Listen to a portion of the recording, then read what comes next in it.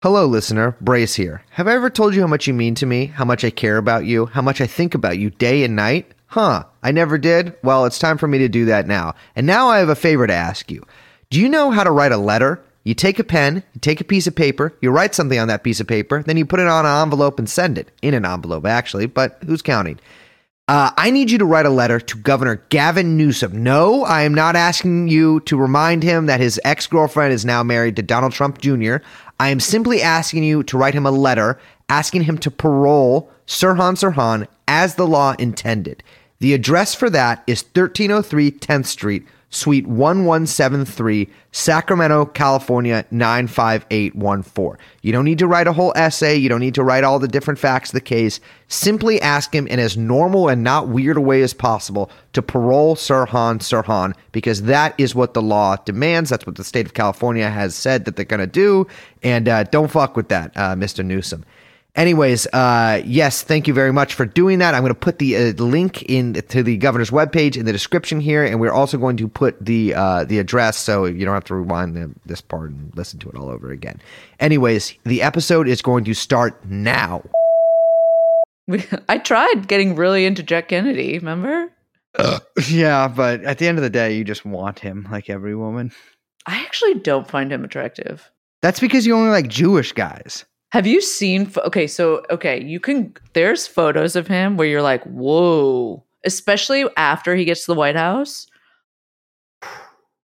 The booze, ugliest JFK photo. The booze that yeah, what it does to his face is like, ooh. Yeah, it's like, you know when Leo got real fat? No. My man here, Chomsky, knows. He, yeah, Leo also had that kind of, I call it whiskey bloat. Mm-hmm. It definitely looks like straight up down in the fat.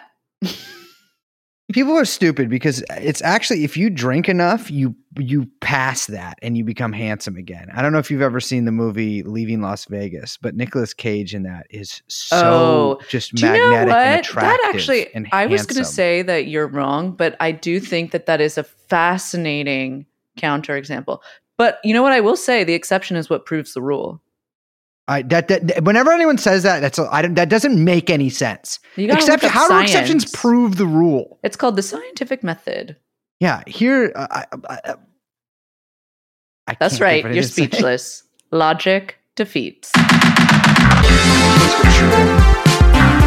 Epstein. Jeffrey Epstein. Jeffrey Epstein.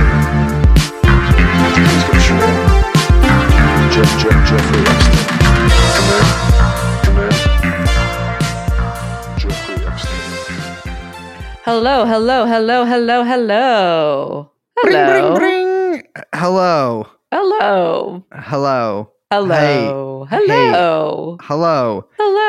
This is my new character, the person who can only say hello. It's the only word they know. Classic bit. What if you were mind controlled? Uh-huh. And they just hypnotize you so you could only say hello. That's my new character.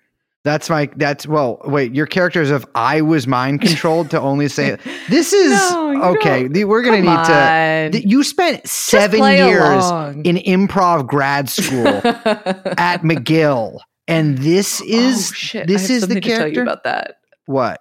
No, okay. I can't say it now. You can't say it now. I can't say it because we're recording. We'll tell it to me after. Oh my God, Liz just texted it to me. And holy shit. Dude, you really did go to improv school for 7 years? Okay. Hello, everyone. I'm Liz. My name is, what's he going to say next? A polka dot? A banana? Or something wacky? No, my name is Brace. And we're joined by producer Young Chomsky. And the podcast is called, what is it? Something random? No, it's the same thing it is not even every week, every 3. Why do we do this podcast so much? The podcast is called TrueAnon. Now I've gone fucked up. Hi. I don't know who you're talking to. I'm talking to a beautiful woman standing right behind my computer. That's your monitor. Hello, everyone. We have a new episode. I don't know. Yeah, we have a new episode. What do you think? This is a clip show. Yeah, we have a new Hey, episode we could today. do a clip show if we want. Actually, we did a clip show once. Or we did Yeah. a little montage. It was like a mini clip show. Uh-huh. Young Well, Chomsky that's did a little, clip. Yeah, but he did you know what I'm There've talking been a about. lot of montages. Look, you know what I'm talking this about. You isn't mistake. that. So I don't know why you're fucking dwelling on I'm it so just much. rambling. We have I'm a here to good ramble. episode today. I Actually. think so. Yeah. Well, I mean, not actually. All of our episodes are good, but this one's really good. Yeah.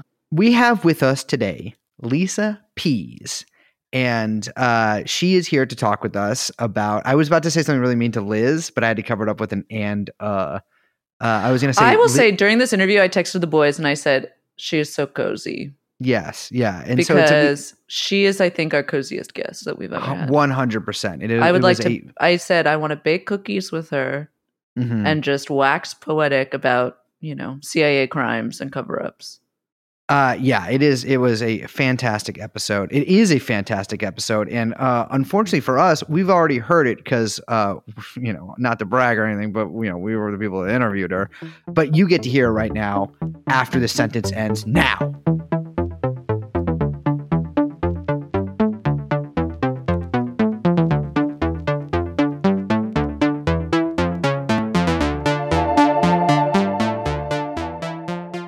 Well, ladies and gentlemen, I am very excited and honored to welcome to the show Lisa Pease, the author of A Lie Too Big to Fail, The Real History of the Assassination of Robert F. Kennedy, former co-editor of Probe magazine with a man whose name you might know from this podcast, Jim DiEugenio, and an author. I'm tripping over my words here, but an author, researcher, and amateur historian.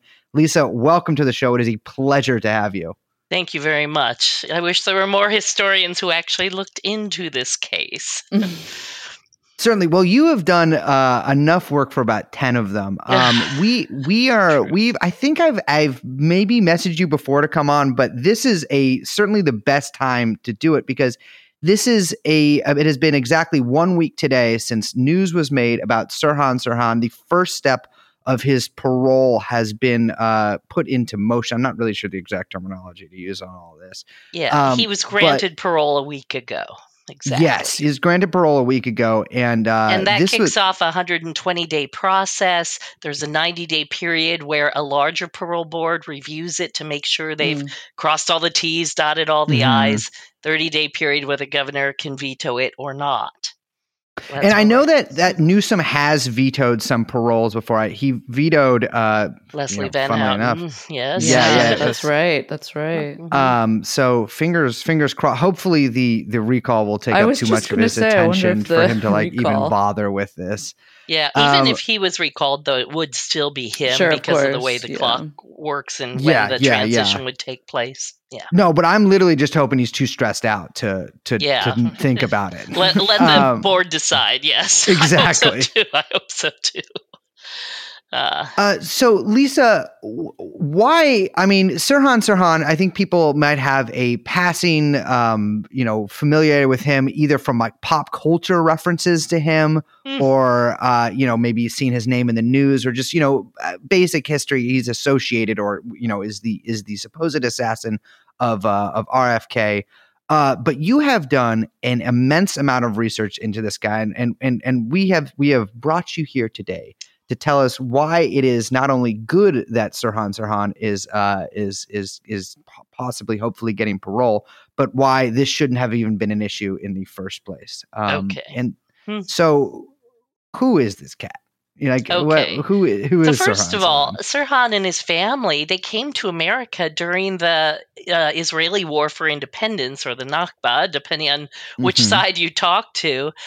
His family, their old village, they had to leave immediately. They were put in a home with 40 other people. They shared a toilet pit in the basement for 40 families. They slept on rags, and they were middle class before that. So huge change in their life.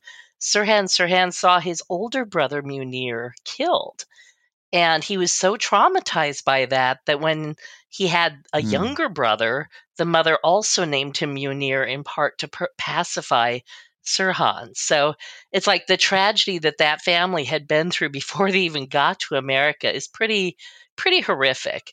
And of course, they came here looking for a better life. They're Christians. They're not Muslims. You know, they Mhm. studied with pastors, and the mother, of course, was the most devout. The sons maybe a little less devout. Familiar with And there that, were how a that bunch plays of out. right. There were other brothers that have all passed away. So right now, Sirhan is 77 years old. He has a younger brother named Munir who lives in Mhm. Pasadena at the same house that Sirhan originally lived in. So if he is freed, he will get to go back to his old bedroom.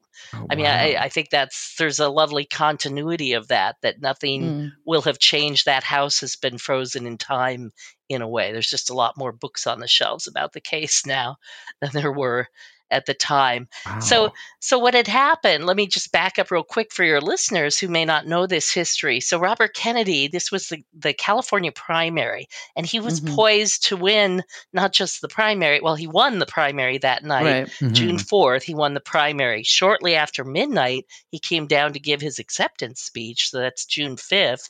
After the speech, he walked backstage, took a right turn, walked down a little ramp, and into this pantry area. It was like a staging area for the servers for banquets and things like that. And there were 3 big steam tables and a huge ice machine that covered like half a wall.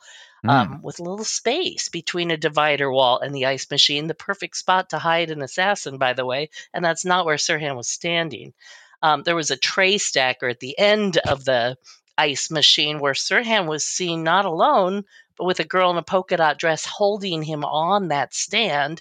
And I'll come back to that girl in a moment. Yes, I was about to say Yeah. another Yeah. very important part of this. Yes. Anyway, Robert Kennedy walks into the room. He's on his way to the colonial room, which is at the east end of the pantry and across the hall. And that's where the print media is. And this was Mhm. common at every campaign stop. He was the only one who made a point of stopping and talking to the print media because at one time Bobby Kennedy himself was a journalist. And so he had Mm. sympathy for them. He's just a great guy. So anyway, he stops, some busboys shake his hand. He turns to move forward. Sirhan is facing him. Sirhan pulls Yes. out a gun and fires right at Robert Kennedy. Robert Kennedy twists to his left and falls down on the pantry floor. People grab Sirhan after the second shot and throw him into the steam table and try and keep his arm away from the crowd so he can't kill anybody else. And even so, Robert Kennedy is hit 4 times. The big problem is Robert Kennedy was not hit from the front 4 times. And Sirhan did not get that close. And I literally made a spreadsheet. There were 77 pantry witnesses that the LAPD would allow for. I know at least 2 others who were there provably that are not on the Mhm. list. But in general, it's a pretty comprehensive list. And I listed like who saw Sirhan, who saw Robert Kennedy. And then I didn't care if they saw a gun at Kennedy's head, but they couldn't identify it as Sirhan. I threw that out because Mm. I only wanted to know what the people who saw both at the same time said. That's logical, right? And guess what? Yeah, they put them 2 feet apart. Yes, that's one of the most astounding parts about your book. Is Yeah. it there's so many statements that you have from witnesses, Mhm. and so few of them can concretely say like, yes, I saw. Everyone basically describes essentially the same scene. Is that Right. Sirhan several feet in front of Kennedy, and nobody says he's behind him. Right. But there were people who saw a gunman behind Kennedy. Mhm. And so that's very Right. interesting. There were people who saw a gun right at Kennedy's head, but those people could not connect Sirhan or identify him as the shooter. They assumed he was the shooter. Everybody assumed when they talked to the police, that the person they saw was the shooter because the police could have told them all there was one guy. So no matter who they saw and what he looked like and whether he's tall, short, fat, thin, blonde, dark hair, they all assumed they had seen Sirhan, but only a few of them actually had. So that's a huge problem. Now, and it's a problem because the autopsy report shows that Robert Kennedy was shot from not more than an inch or so behind his right ear. And they knew that because they took pig's ears and shot at them and backed up the gun until they got the right powder burn match. And at about an inch to an inch and a half is the closest it could have been. Now, there's one witness who said, Sirhan lunged at Kennedy. Well, Kennedy was shot 4 times from behind, not once. If Sirhan lunged at Kennedy, he still didn't get close enough to make that shot. He was in people's hands. And honestly, that didn't happen. The guy who said that was looking at them through a camera, and he said they were just silhouettes. So somebody lunged at Kennedy, but we can't say it was Sirhan. And those who saw them both said, no, that didn't happen. So again, it's not what they often say, oh, well, witnesses just miss things, but it's not what witnesses missed. It is what they saw that precludes anything else from having happened. So just to finish what happened that night, how did Sirhan get arrested then? How did that all unfold? So, of course, he was thrown into the table and held down, and some people wanted to just kill him and choke the death out of him, but they held him for the police. And interestingly, yelling, "We don't want another! We don't want another! We don't want another Oswald!" Another Oswald. Yeah, somebody yes. yelled. Yes, but here's again. So there's big problems. One, he couldn't have killed Kennedy just from those facts alone. There's no way he could have killed Kennedy. He should be paroled on that basis. But there's much more, and that's that there were at least provably on paper in the LAPD and FBI files 13 bullets, and Sirhan's gun could only hold 8. All right, there were 8 bullets that the police accounted for, 7 bullets retrieved from the victims because 2 were removed from Kennedy and 1 each from 5 other shooting victims. There were 3 bullet holes in the ceiling. So the police said, well, 1 bullet went up and came back down, but a third one went up and stayed, right? Because how do you get an odd number from below? And so that they're out of bullets now. But the FBI photographed, and I even have video of this, there's paneling on the door frames of the doors that Kennedy walked through, these big swinging doors, leading from the pantry ultimately into the embassy room. And in the center door post, there are 2 bullet holes, and in the far south part of the door frame, there are 2 more bullet holes. So now we're up to 12 bullets. And then there was a 13th bullet that was in an AP photo the day of the, right after the shooting with 2 police officers pointing at it. And the caption says, the bullet is still in the hole. That bullet was in the back of the stage door that Kennedy had come out of. It was directly in line with a shot from the pantry, but it was slightly up a slope. And that's why it was kind of at the bottom of it, but it would have been kind of level with where the steam table was.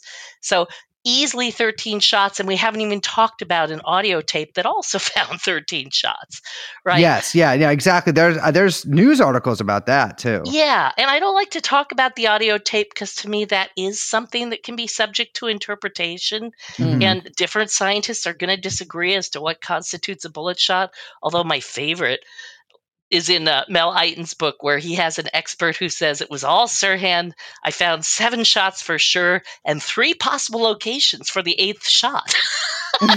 In other words, he found 10 shot sounds, but he knew he had to limit it to 8 so he wouldn't identify the final one. I mean, the intellectual dishonesty, and I don't know if it's dishonesty, like I don't know if the guy thinks he's lying, or if it's just like this emotional inability to accept the truth that there were at least 2 gunmen firing, because that's the case. Now, in my research, it gets worse because a lot of people saw a visible flame coming out of Sirhan's gun. And you don't see that when you're firing bullets. You only see a flame when you're firing blanks. That's what we see in Hollywood all the time. They use blanks for 2 reasons. 1, it's a safety issue, but 2, it shows like something coming out of the gun. And people are so used it's the to visual seeing representation. Right. And they're so, because otherwise it's like, it's much less exciting if there's no gunfire coming out. You don't know when the bullet went off or not. But in real life, there's no flame or anything coming out of a gun. It just goes off. I will say on the 22, that does seem. I mean, I have a rifle with a muzzle brake that does put out a blast, a large blast of gas. But I have a 22 revolver. It is a. I mean, it's just like a and you fired it, gun. right? Yeah. I fired it many times, and there's not a very it is not a very spectacular. Yeah, there might be a little puff, exactly. It's like a little bit of smoke or something, but not a visible flame, not a shower of paper, and definitely not residue that looked. Rayford Johnson, who was an Olympic decathlon champion, who participated in events, started with a starter pistol all his life. And he said it looked like a starter pistol. It looked like a cap gun throwing off residue. And so there's that evidence too. There was also a number of sound witnesses who said it sounded like a cap gun. And we're talking people who were in the military, Right, the right, Attorney right. General's assistant, of the United States. I mean, high level people were saying it sounded like a cap gun, not I just mean, some so hojo. Yeah. I think with here too is when I first like read about this when I was younger and read that there were like different theories on this, it was a little confusing to me because I'm like, well, it's a small room. There's Mhm. dozens and dozens of people there. How do you not just like everyone just not see this guy shoot him? But Right. I not, if you think about it a little more, and especially you're reading a lot of the witness statements in here, this Mhm. is a very confused, chaotic scene. I mean, Yes. even before any shots were fired, Right. RFK, a guy who just won the California primary, is being basically led at his elbow by By the a only other man person who with a gun in the room, yes. a Yes. security guard. Yeah, security guard and who I found out worked for the CIA, at least in later yes, years, and probably at that point, Thane Eugene Caesar was working for Robert Mayhew and the Hughes organization at the time that Mayhew was basically the connecting point between the CIA and Hughes. Hughes gave the CIA money for their operations. CIA used Hughes for cover for their operations.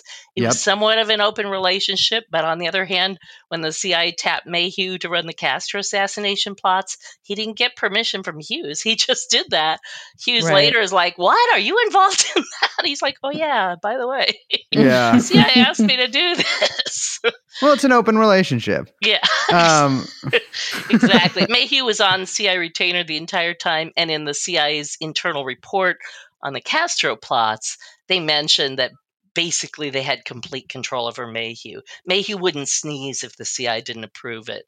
And so for Thane Caesar, his guy, to be there in the room, literally holding Kennedy, and I wish I Yeah. had two of me here because yeah. it's like Well, I can act it Thane out is in my little holding one square. arm, Yeah. but Kennedy is shot under the very arm that Right. Thane Caesar is holding. Caesar was like a big 6 foot kind of stocky guy. He could easily have fired those 3 shots and no one would have seen because he could have hit it with his own body. And there, Yeah. after Kennedy fell, there was a witness who was very distressed because he saw the security guard standing and pointing a gun down at Kennedy and not at Sirhan. And that freaked that guy out, Richard Lubick, because he's like, why is he pointing there? Shouldn't he be looking for the shooter?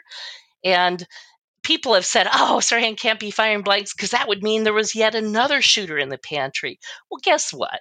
The story's been told inadequately for many years. And like I said, I literally read every pantry witness. I'm convinced there were at least 4 guns in that pantry based on the descriptions I have read. One of them was right next to where Sirhan was. He was standing on the table, then he jumped down and ran out. People saw him running away with a gun in his hand, and he even looked like Sirhan, but he was significantly taller. So again, if somebody saw just the face, they would have assumed it was Sirhan. But from the witnesses who saw this man, and again, there are like 3 or 4 of them, it's clearly not Sirhan. Sirhan wasn't on the table till he was shoved there. This guy was on the table before Sirhan was shoved there. And then it's like they kind of switch positions. As Sirhan's being shoved down, this guy is jumping off. And here's the other thing that happened. As you mentioned, the confusion, the shooting happened so fast. None of the cameramen, because all the cameramen had turned their cameras off. They had those big old cameras they had to carry around in those days. And, they couldn't get them up and on in time to capture the shooting. It was all over in like 40 seconds. It went by so fast. And some witnesses in the lobby saw a guy running like for his life across the lobby. And at that point, they didn't know Kennedy had been shot, so they had no idea why this guy was running, like his pants were on fire, and thought it was very odd and told the police about it later. Another guy ran into the lobby and actually got caught and handcuffed because people were saying, stop him, get him, he's got a gun.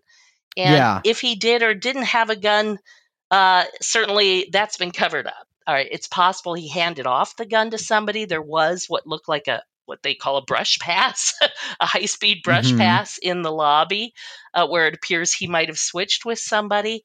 That man is named Michael Wayne. He's a highly suspicious character. He lied about people he knew all night. He collected press badges and then gave some of them away right before the shooting. Now, Generous guy. if you're a collector, you don't just hand free things out. You keep them. That's the whole point of getting them. But at the embassy hotel, at the embassy room, a press badge is like an all access pass. You can go Yeah, anywhere in the absolutely. hotel with a press badge. And so it's a much bigger story. And even people who say it is a conspiracy, they want to keep it simple because 2 people seems easier to believe than 10. But in reality, this was an intelligence operation. And when you stage something like that, it takes a team. You have spotters. You have people ready to clean up the evidence at the end. Somebody was seen digging bullets out of the wall in the pantry immediately after the shooting that wasn't even the sheriff. It's like there were people who knew what to do, how to cover it up, and they moved in immediately. So this was not a small little mob hit. This was a big deal. And they had to have plan A, plan B, and plan C, and probably D and E in place as well. That takes multiple people, both inside and outside. Obviously, the surveillance units that would have had to have been there. Yeah, and well. There may have been a plot in Oregon. Somebody swore that they saw Sirhan bumped into him and he had a gun in his pants. At Oregon, there were people with the girl in a polka dot dress and either Sirhan or a lookalike at a place in Pomona where Kennedy was speaking. So I don't know if those were just scoping it out or if those were plots that didn't go off and this was finally the one that succeeded. We can't assume this was the first time they tried. In fact, there was a weird report in Israel in April of that year that Kennedy had been shot. And what's interesting is, of course, Kennedy wasn't shot. In April? Why did that? It's not. Almost like they had planned an assassination that didn't come off, but the press release ran anyway. Right. And there's many stories of international quote unquote press releases coming out a bit too early and people being witness to those as well. Yes, the Chilean coup was announced a day before it happened. Yes. By Hal Hendricks, who had a close relationship with the CIA. So Sirhan is tackled by a number of people, including George Plimpton, speaking of the CIA. Yeah, speaking of the CIA. Although it's interesting because George Plimpton gave some of the best evidence that Sirhan was in a state of hypnosis. So here's where it gets really crazy. So again, why would Sirhan agree to fire blanks as part of a plot? And if he was conscious of the plot, he would be the distractor in the magic act pulling focus so the other shooters could get in. And this, by the way, happened in a plot against Jimmy Carter. The police literally caught a guy firing blanks, but they were able to shut it down before the plot took off. So it was like a dry run they were doing. All right. But Plimpton talked about, he's like, I can't tell you what he looked like, but I can tell you about his eyes. They were enormously calm and peaceful. And interestingly enough, dilated pupils is one of the signs of hypnosis you cannot fake. And so if people are trying to determine who's hypnotized or not, that's one of the things they look for is, are their pupils dilated? Because you can't just do that to yourself. It only happens when you're in this relaxed state. Or on LSD. Yeah. And in my book, I talk about the Kim Jong-nam assassination, which was the half-brother of Kim Jong-un of North Korea. And by the way, Kim Jong-nam would have been next in succession. So kind of an important guy. 2 women show up at the airport. They're given a bottle of water and a towel. One is to spray people. The other is to wipe them off. And this is all filmed for television and always is fun. Except when Kim Jong-nam comes out, the towel they wipe him with has a VX nerve agent on it. And he dies a few hours later. So then the question is, how guilty are the women? Did they know they were participating in an assassination plot? Was it kind of accidental homicide? I mean, how would you charge that? And my argument with Sirhan is that he was hypnotized to fire in the pantry, but not at Robert Kennedy. He was firing at what he thought were targets. And again, this sounds crazy and, I'm making up excuses and he's lying. But Dan Brown, who's one of the hypnosis experts in the country right now, written textbooks, used at many universities, testified in court. He got 60 hours with Sirhan. And Sirhan had been hypnotized by his original defense team, but in a horrible way. Sirhan, reach for your gun. There's Kennedy. Sirhan, reach for your gun and shoot him. Do you remember that, Sirhan? It's like trying to lead the witness. And of course, Sirhan couldn't remember because that was not in his brain. But when under open-ended questions, what do you see? What do you hear? Who are you with? What's going on? Sirhan remembered being with a girl on the tray stacker. He'd followed her in there because she had an unspoken availability. He was turned on by her. He said, and I quote, "I thought I was going to hook up with her." Yeah, he thought he was going to get lucky that night. And Fair enough. He's following this girl around like a puppy dog. She gets him on the tray stacker, and he remembers seeing a door open. And he only remembers this under hypnosis, because outside of hypnosis, he says he has no memory. Yes. And in my book, I have a lot of things he can't remember. He can't remember if he's married or not. He can't remember what car he drove. He can't even remember if they've given him his Miranda rights, even though they read it to him 3 times. And he doesn't remember Bill Jordan's name, even though he had just given it to him. Some drugs, and I've been under anesthesia. I don't know if you ever have, but that was my experience coming out of anesthesia. I remember asking the same question, is it over? Is it over? And no matter how they answered me, it didn't stick in my brain. It was the most frustrating thing. Mm-hmm. I literally couldn't remember like a word later what they had just said. And I just remember asking, is it over? Is it over? And they must have, they must hate that, because I guess they get that a lot. But there are drugs that will make you forget short-term memory. And I really think Sirhan was drugged, and I make that argument in my book. But anyway, so when Kennedy walks in, the girl moves him to the center of the room and pinches his back a certain way, and suddenly he thinks he's back at the target range where he'd been all day. And he sees the big targets in front of him and pulls out his gun and is firing. And again, that sounds so convenient. It sounds like a lie, right? Except that I went to a hypnosis show. I went to a whole bunch of hypnosis shows, but this one I'll never forget, because during the show, the woman had been hypnotized to believe she'd gotten a $35,000 check. It was just play money, right? That's so mean. Oh, you should be like, it's for $50 or something. I know, really, $35,000. She was really excited. And I had talked to her for like 20 minutes before the show, perfectly normal, perfectly nice, perfectly intelligent, not some weirdo, not somebody with brain impairment, just very normal. Yeah. And so during the show, I see this. And then after the show, I actually went to look for the hypnotist because I wanted to ask him about Sirhan. And he kind of got freaked out and literally like ran out of the area. I mean, it was like, he did not want to talk about that. Too young to have been involved. There's no way he was involved. But as the crowds were clearing, I noticed this woman still there looking incredibly distressed. And I went up to her and I'm like, are you okay? Did you lose your family? And she goes, well, I have to give this back. No. I'm like, it's just play money. I don't think he cares. And she said, no, it's a $25,000 check. And I'm like, oh my God, she literally cannot see what's in her hand. She is in the grip of a hypnotic illusion. And I tried to shake her out of it. I'm like, can I hold it with you? Hey, let's bring it closer. Look in the upper right. Do you see where it says 100? And she cut me off. She says, no, it's a $35,000 check or whatever it was, 25, 35. I was freaked out at that point because I'd never seen that before. I'd never seen somebody completely convinced of a reality that wasn't there. And so after that, I knew that Sirhan must have seen something else in the pantry. And it wasn't till I got to Dan Brown's testimony, that, his write-up for the courts of what he had seen with Sirhan. Then I actually believed Sirhan. He thought he was firing at targets. He did not plan to kill Kennedy. He did not want to kill Kennedy. He said in the court in the original trial, I loved Kennedy. I don't know why I would have wanted to kill him. And so his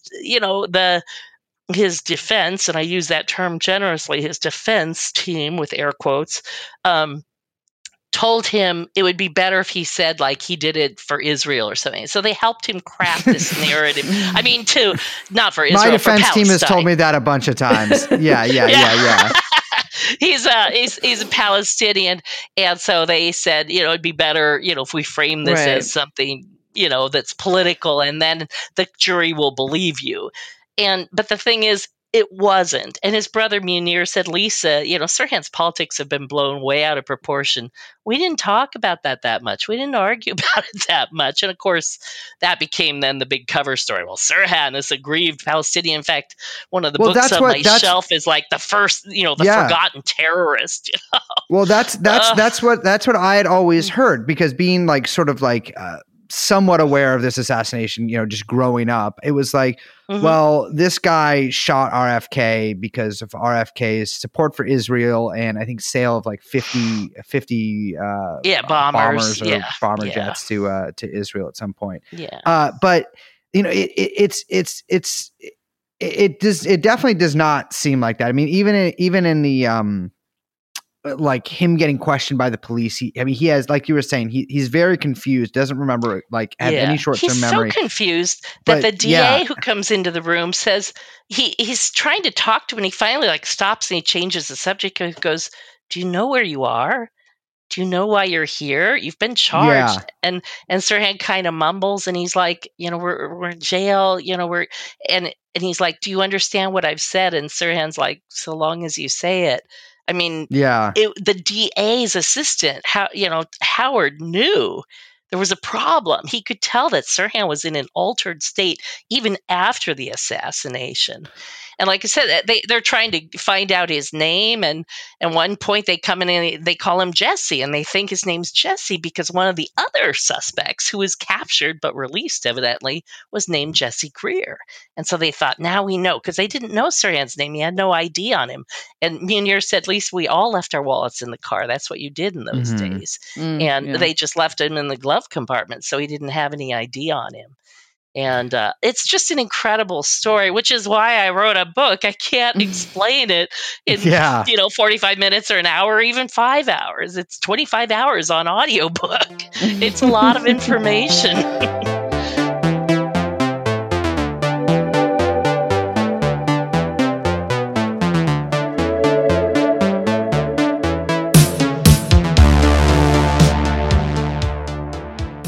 Well, I do want to pause and go back to the hypnosis stuff, because I think that maybe to, some people either who, I don't know, maybe haven't listened to our podcast for that long, or maybe are new to this story, that might sound so out of left field, like you're saying, like this is just something that, you make up on the stand.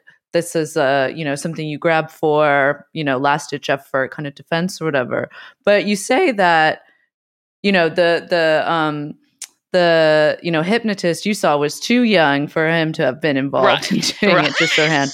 But the U.S. government has been involved in that kind of stuff for quite Since some the time. 50s, And yes. And we have offhandedly sometimes we make reference to MK Ultra and similar programs to that. But for our listeners who aren't familiar, can you explain a little bit some of that? Yes, I will. So one of the things that happened during the Korean War is our Korean soldiers were captured and confessed to war crimes. And they talked about that they said we'd sent biological warfare into Korea. Well, guess what? I met a guy who was forced to join the CIA when he learned that we were sending biological weapons into Korea. So it was actually a true story. But the cover story was that, well, they were hypnotized and programmed to say that, and that they were all given show trials. And so then Alan Dulles, being the psychotic genius that he was at the CIA at the time, he went to Congress and said, "Oh my God, they're brainwashing our soldiers. We need to investigate hypnosis and find ways to get the same kind of information from our POWs that we've captured and to prevent them from being hypnotizable. But we need lots of money to experiment." And the Navy did its own separate experiments, and the Army has done its own experiments. I mean, every branch has done experiments, but in the 50s, the CIA did a lot of them. And one of them was almost identical to what happened in the pantry. It was called Project Artichoke, and they posed it initially as a question in their documents. Can a man of redacted nationality be made to commit an act of attempted assassination as part of a larger operation? So it's like, can we hypnotize somebody to stand and fire blanks so that other shooters can get in and do the job? And the answer clearly, sadly, is yes. And that's the other thing I found, that I've been, every time I go to a hypnosis show, you always hear the same thing. Oh, we can never make somebody do something against their will. That's true and a lie at the same time, because you can.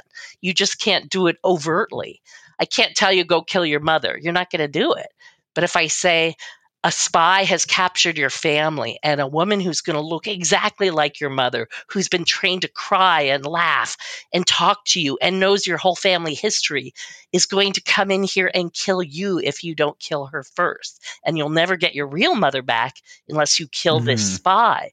In hypnosis, somebody might kill their own mother with that kind of a setup because you've now changed the reality. And so with Sirhan, it's much simpler than that. They just change the reality, make him think he's back at the firing range. That would be an easy thing to program somebody to do. His lawyers called it range mode, Have you ever seen that Darren Brown special where he programs the person? I went to one of his shows once. And Darren Brown is a genius and a light worker because Darren Brown's whole shtick is kind of helping you see how the trick is done. So that you are better protected from that sort of thing. I have the greatest respect for Darren Brown. And he did guess the PIN number of the person I went with. And, did he really? Oh my God, that's which so was freaky. Very weird. And then my name, which was, it was strange. Oh my gosh. He's quite skilled. But did you know the Discovery Channel did a replica of the Darren Brown experiment and got the exact same result? I did not know that. Yes. This is a much lesser known show and it's not on the internet. But I found it and I watched it. And they got a guy and they set it up so the guy thought whatever he was participating was over, and he was to carry a gun, and they made very clear it was loaded, and he got to the bottom of the stairs and the hypnotic signal was given and he fired and the person showed down dead. Now, unlike in the Darren Brown show where the guy was kind of like still like he didn't have a big reaction to seeing himself shoot. Famous comedian on stage. Well, it was Christopher Hitchens, right? So but it wasn't, but that's funny. It's all right.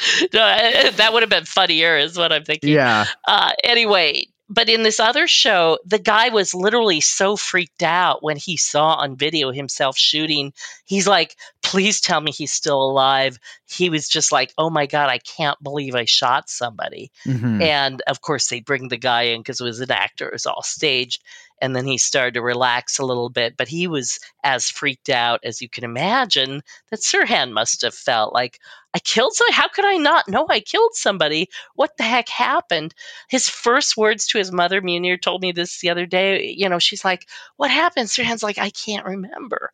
And can you imagine now? So every time he goes to parole, he has to confess to a crime he doesn't remember committing. And he has to apologize to the Kennedy family for a crime he doesn't remember committing and doesn't have any sense that he did commit.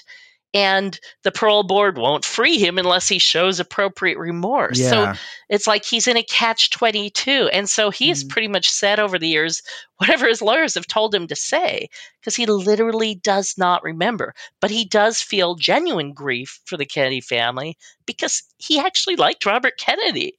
He was an immigrant, and Kennedy talked about immigrants and the brown people and the black people. And Sirhan, as a minority, he really admired what Kennedy was doing. And so to me, the saddest blow of all comes now with some of the Kennedy children, not all of them. Robert Kennedy had 11 children. 2 of them are now dead. 6 of them. I know. Liz's eyes opened up. I know. Yeah.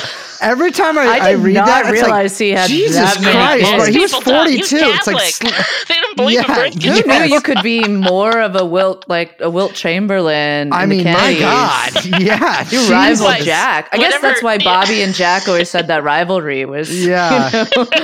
I mean, when 11 people say kids. that, like, they try and make up stories about Bobby having affairs, it's like, no. That guy really He's loved just his a good wife. Catholic boy.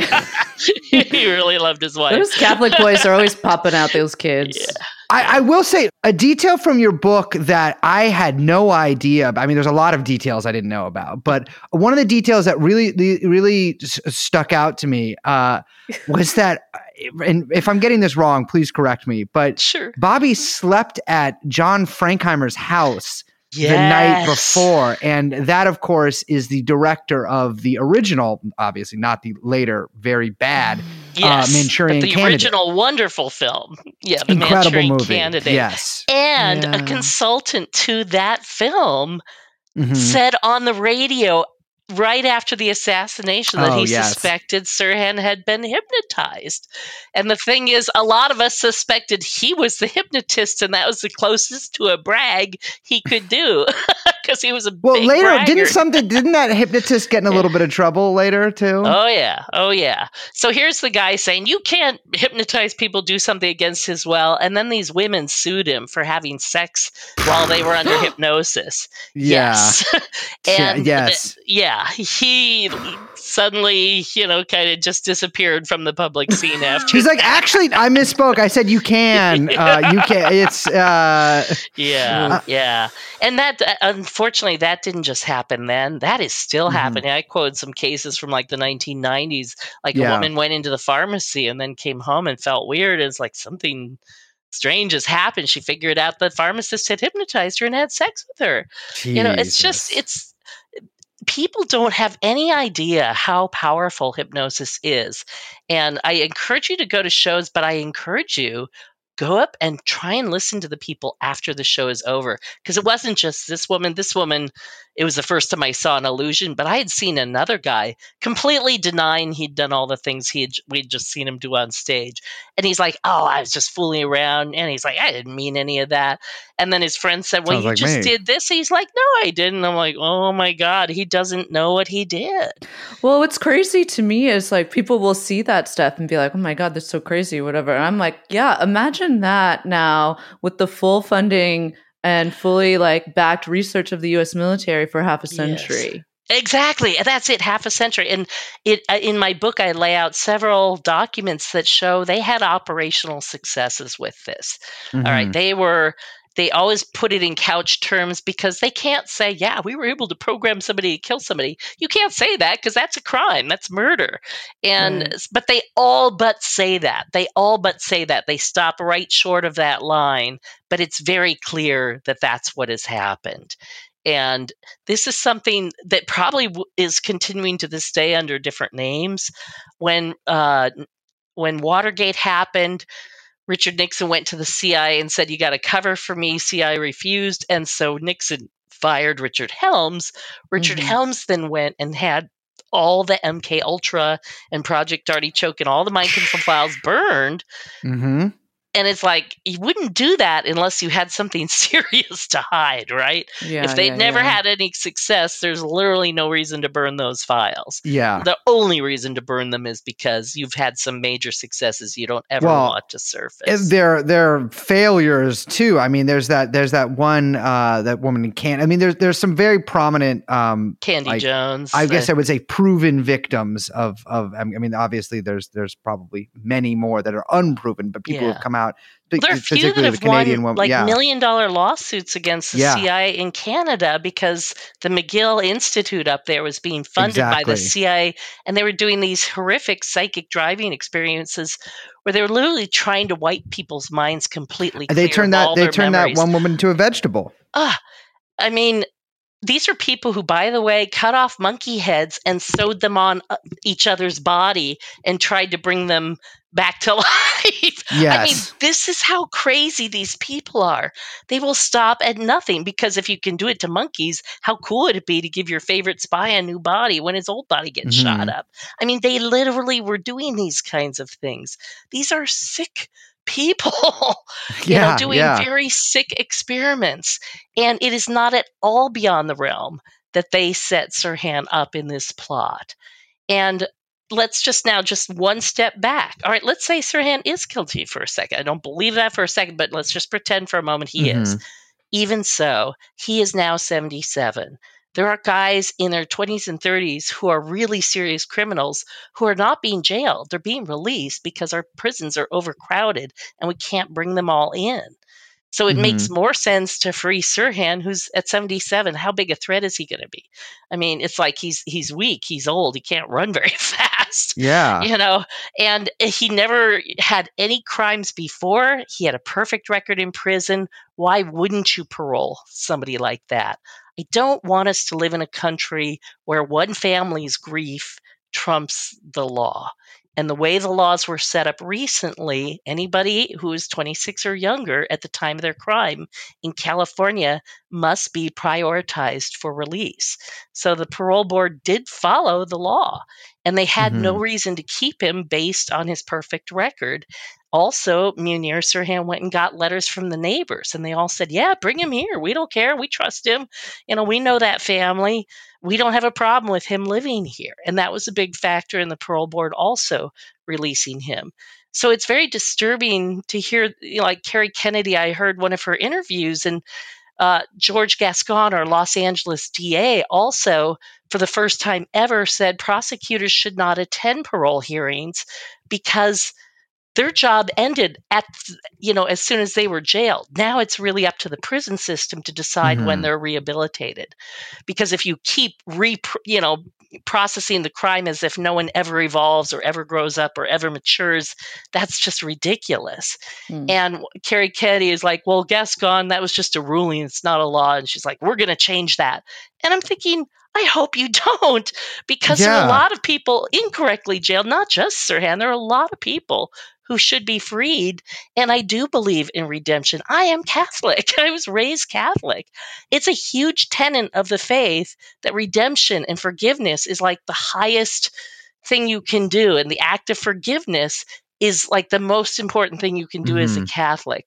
And so if you cannot forgive this man, and like I said, and bonus, he's actually innocent, then you're the one with the problem. And that really disturbs me. And like I said, I have great sympathy. I am a friend of Robert Kennedy Jr.'s. I love their father so much. Robert Kennedy was like my political idol. I was like 8 years old when I saw a little documentary on his life. And the 8-year-old me said, oh my God, the best politician I will ever know has already died, and I'm still a kid. I literally had that thought. And that's why it's hard to talk about him without getting emotional, because I loved Robert Kennedy, but I love justice and truth too. And for that reason, Sirhan must be freed. Not should be, not could be, must be freed. He didn't do it. It was a crime the way society has put this on. And again, the news media, it's as if no new facts have ever surfaced since Sirhan was first jailed, despite the LAPD's files weren't even released till 1988. So there's like a 20-year blackout on this case. When I found the files, they were only like 4 years old. It was 1992. Well, the thing is with a lot of the files too, I mean, you mentioned the door frame earlier. That door frame is destroyed, no longer around. burned. Neither are thousands of photographs taken at the scene of it. I mean, and yet they kept these photographs that show nothing of significance. So again, it's like the MK Ultra records. You don't burn, or my freaking Instagram. Yeah, exactly. It's like, if you're going to burn something, why didn't you burn these photos? They don't show anything. What did you really burn? Yeah, the door frames. Well, so Sirhan's been in prison since, I mean, since 1968. I mean, it's like, one prison or another. How have things been for him in there? Like, how has he sort of like reacted over the years? Because it's been decades and decades and decades. He's kept a low profile, but there have been incidents over the year. There was a recent stabbing attempt where Sirhan was actually injured. And it was interesting because that was right before his previous parole hearing. It's like somebody didn't want him to get out of jail. And at that point, he was literally reading my book. When he finally got back to his cell, like a week later, my book was gone. I don't know if the prison officials took it or whatever, but he complained. I'm actually sort of surprised considering the insane restrictions around getting books in prison and the stuff they let you have in there. I'm surprised they let him have that. Yeah, well, my publisher had to send it. I was not allowed to send it. No one else could send it. Only the publisher, and then they ripped the entire cover off. So they don't have that's a big hard. thing that they do. Yeah. Classic move. But he did have a copy. He was reading it. He called me, and he was like, "Oh my God, listen to this!" So that was very gratifying to me. But then after the stabbing, and I asked my publisher to send him a new copy. She's like, "Well, what happened to the old copy?" I'm like, "I don't know, but it's not there anymore. Send him another one." I hope she did. I think she did. What has his like, what has he said about what happened that night? Like, what has he said about any possible, and like, one, he said if paroled, he and his brother would be happy to leave the country if that would make people feel more comfortable. Two, obviously he's expressed, like I said, he's expressed remorse over and over at every parole hearing. That's a big lie.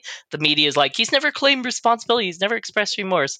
He's definitely expressed remorse, but he also has never claimed to remember what happened because he doesn't. And I honestly believe him on this point. And so people always say, oh, if you got to meet Sirhan, what would you ask him? And I'm like, how does it feel to look at the sky? It's like, that's what I'd want to know, because I know he doesn't remember. And I don't want the last few years of his life for people to be, what do you remember about the pantry? Because he doesn't remember. It's like he really, truly doesn't.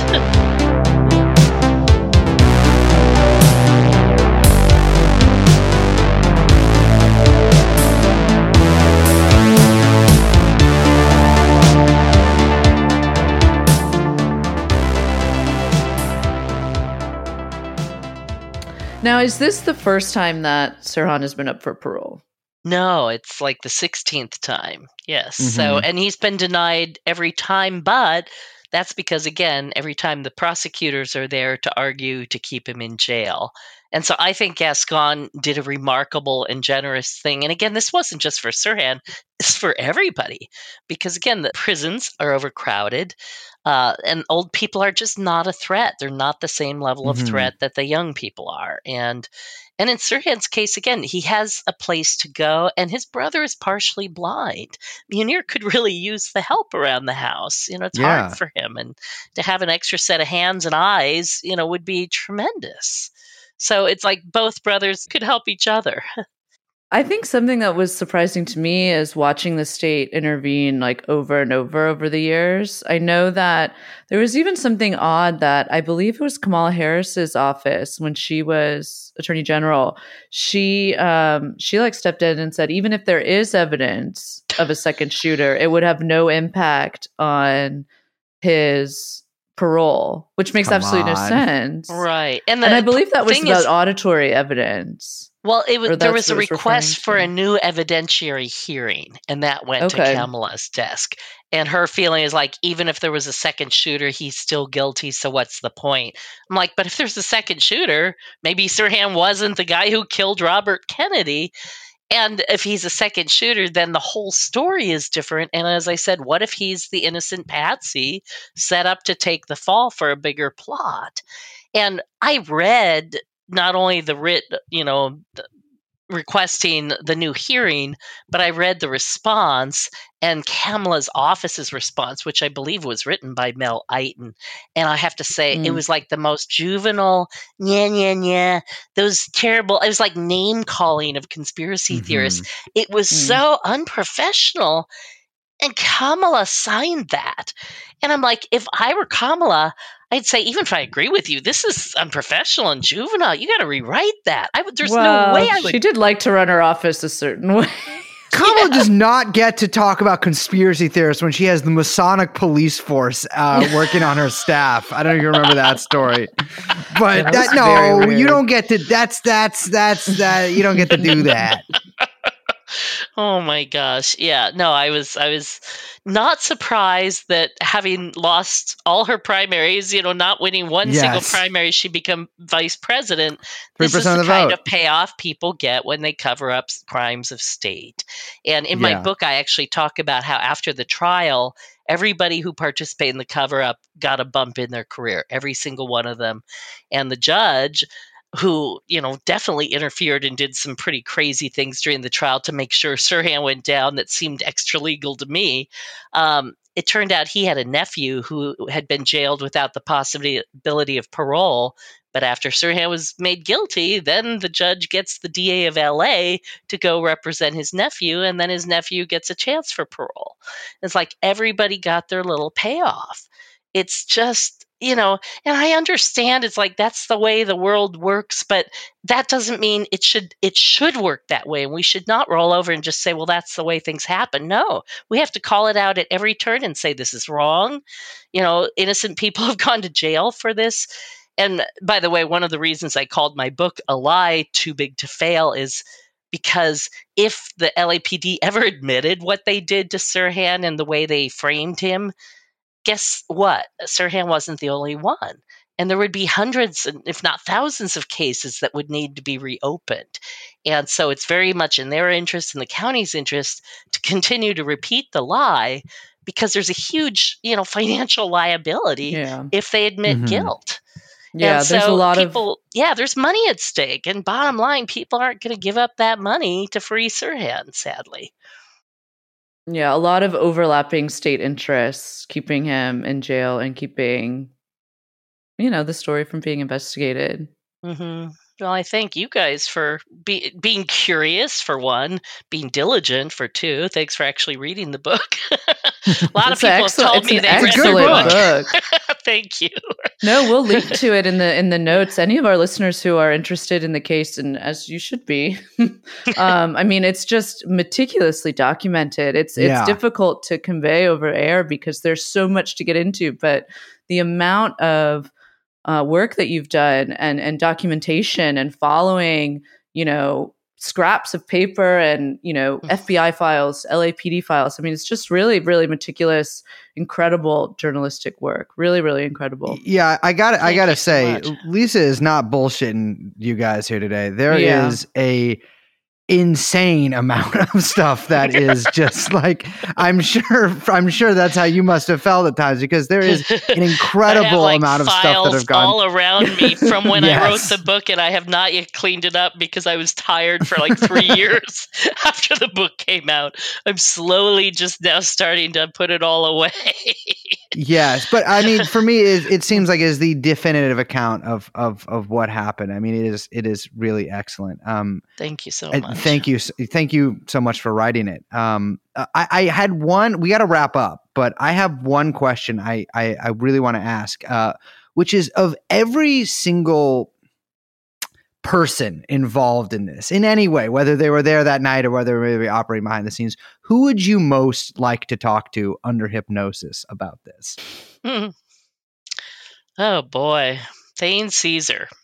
I figured it was what was his exact role? Because in my book, I argue that although I believe he made the 3 shots under the arm, I don't believe he made the headshots.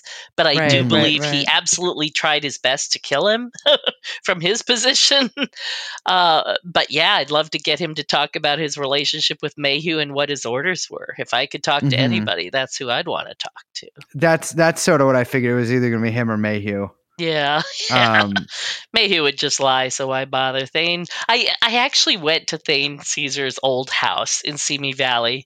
I've been told, of course, he's moved to the Philippines, but he's still technically the owner of 2 properties in Simi Valley, or one of them anyway, for sure.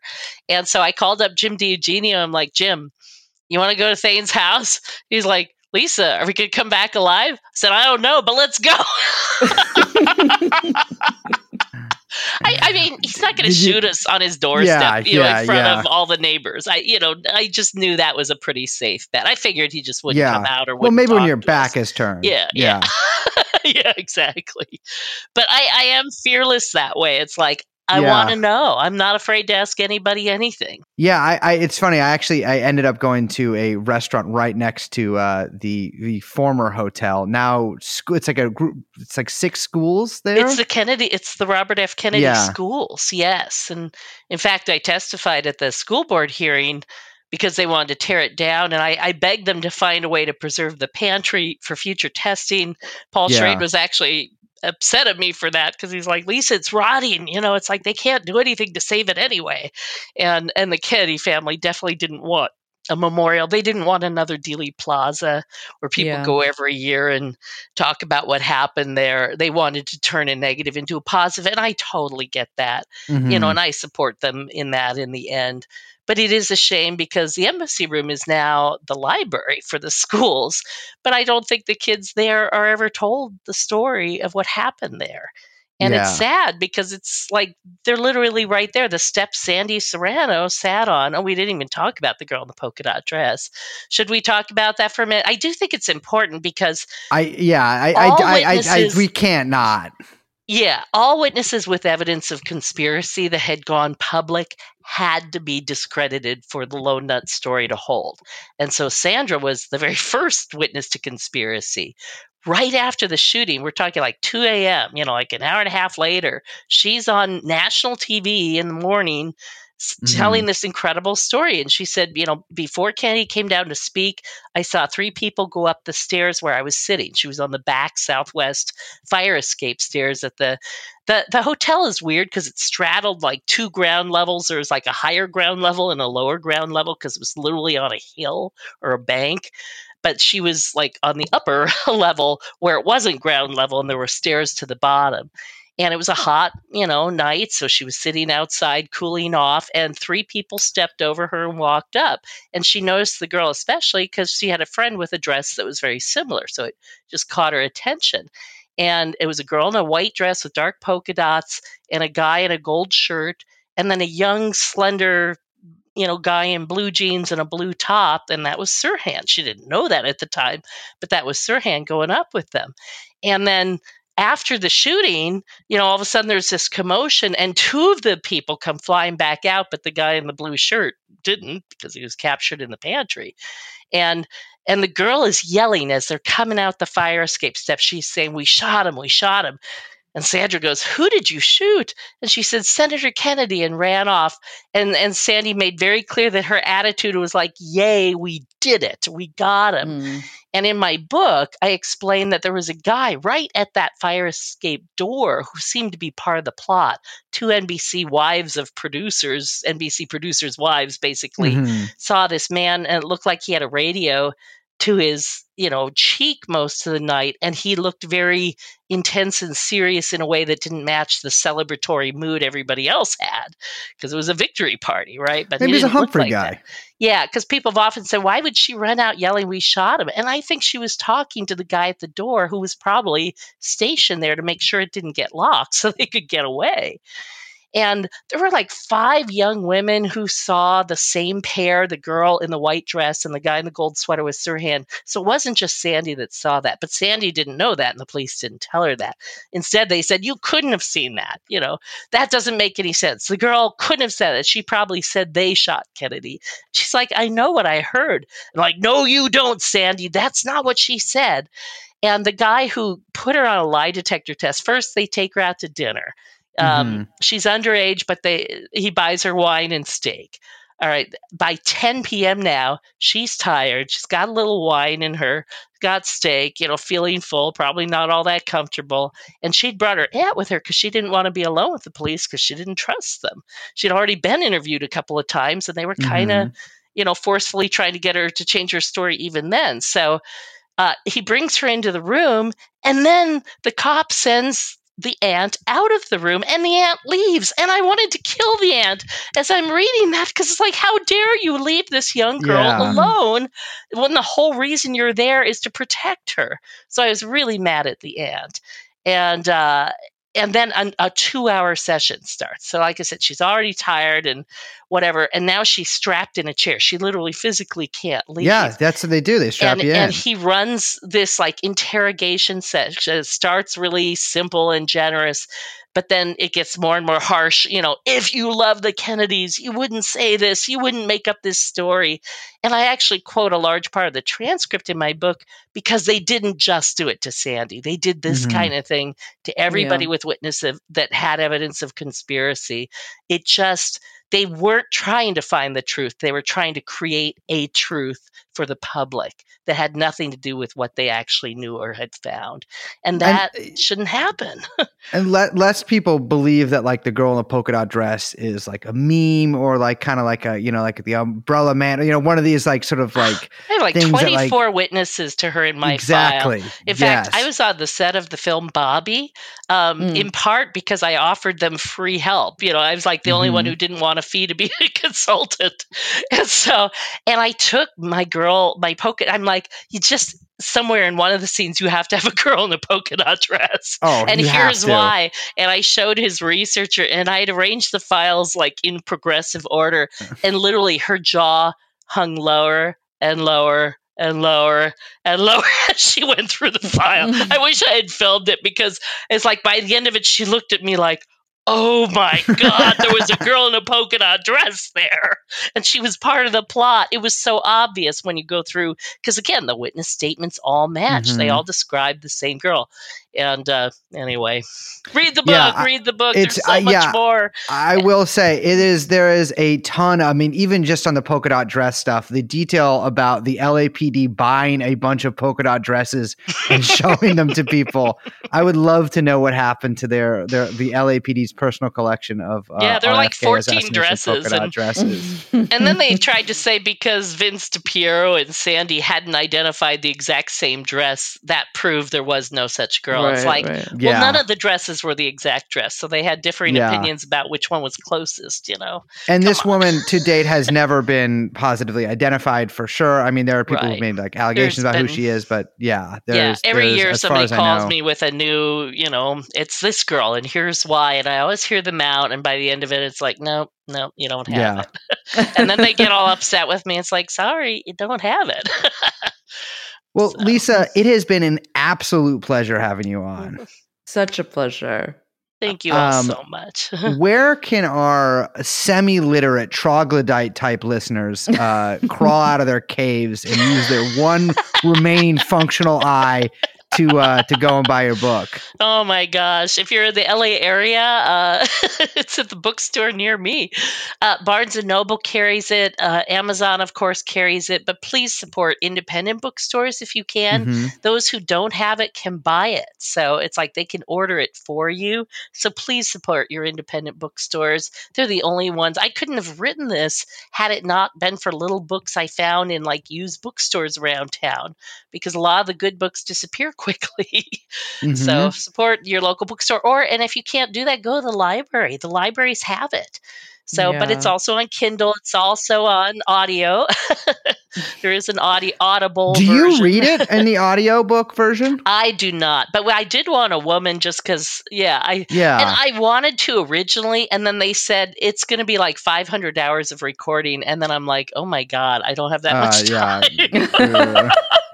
It's like I work full time. I mean, that's the thing. It's like I did all this working full time. That's why I'm single. I have no life. Not exercising enough. There's like 90% of our listeners are like, yeah, I know. Yeah, me too. Well, I'm in good company then. Well, Lisa, it has been a pleasure. Thank you so much. Thank you all.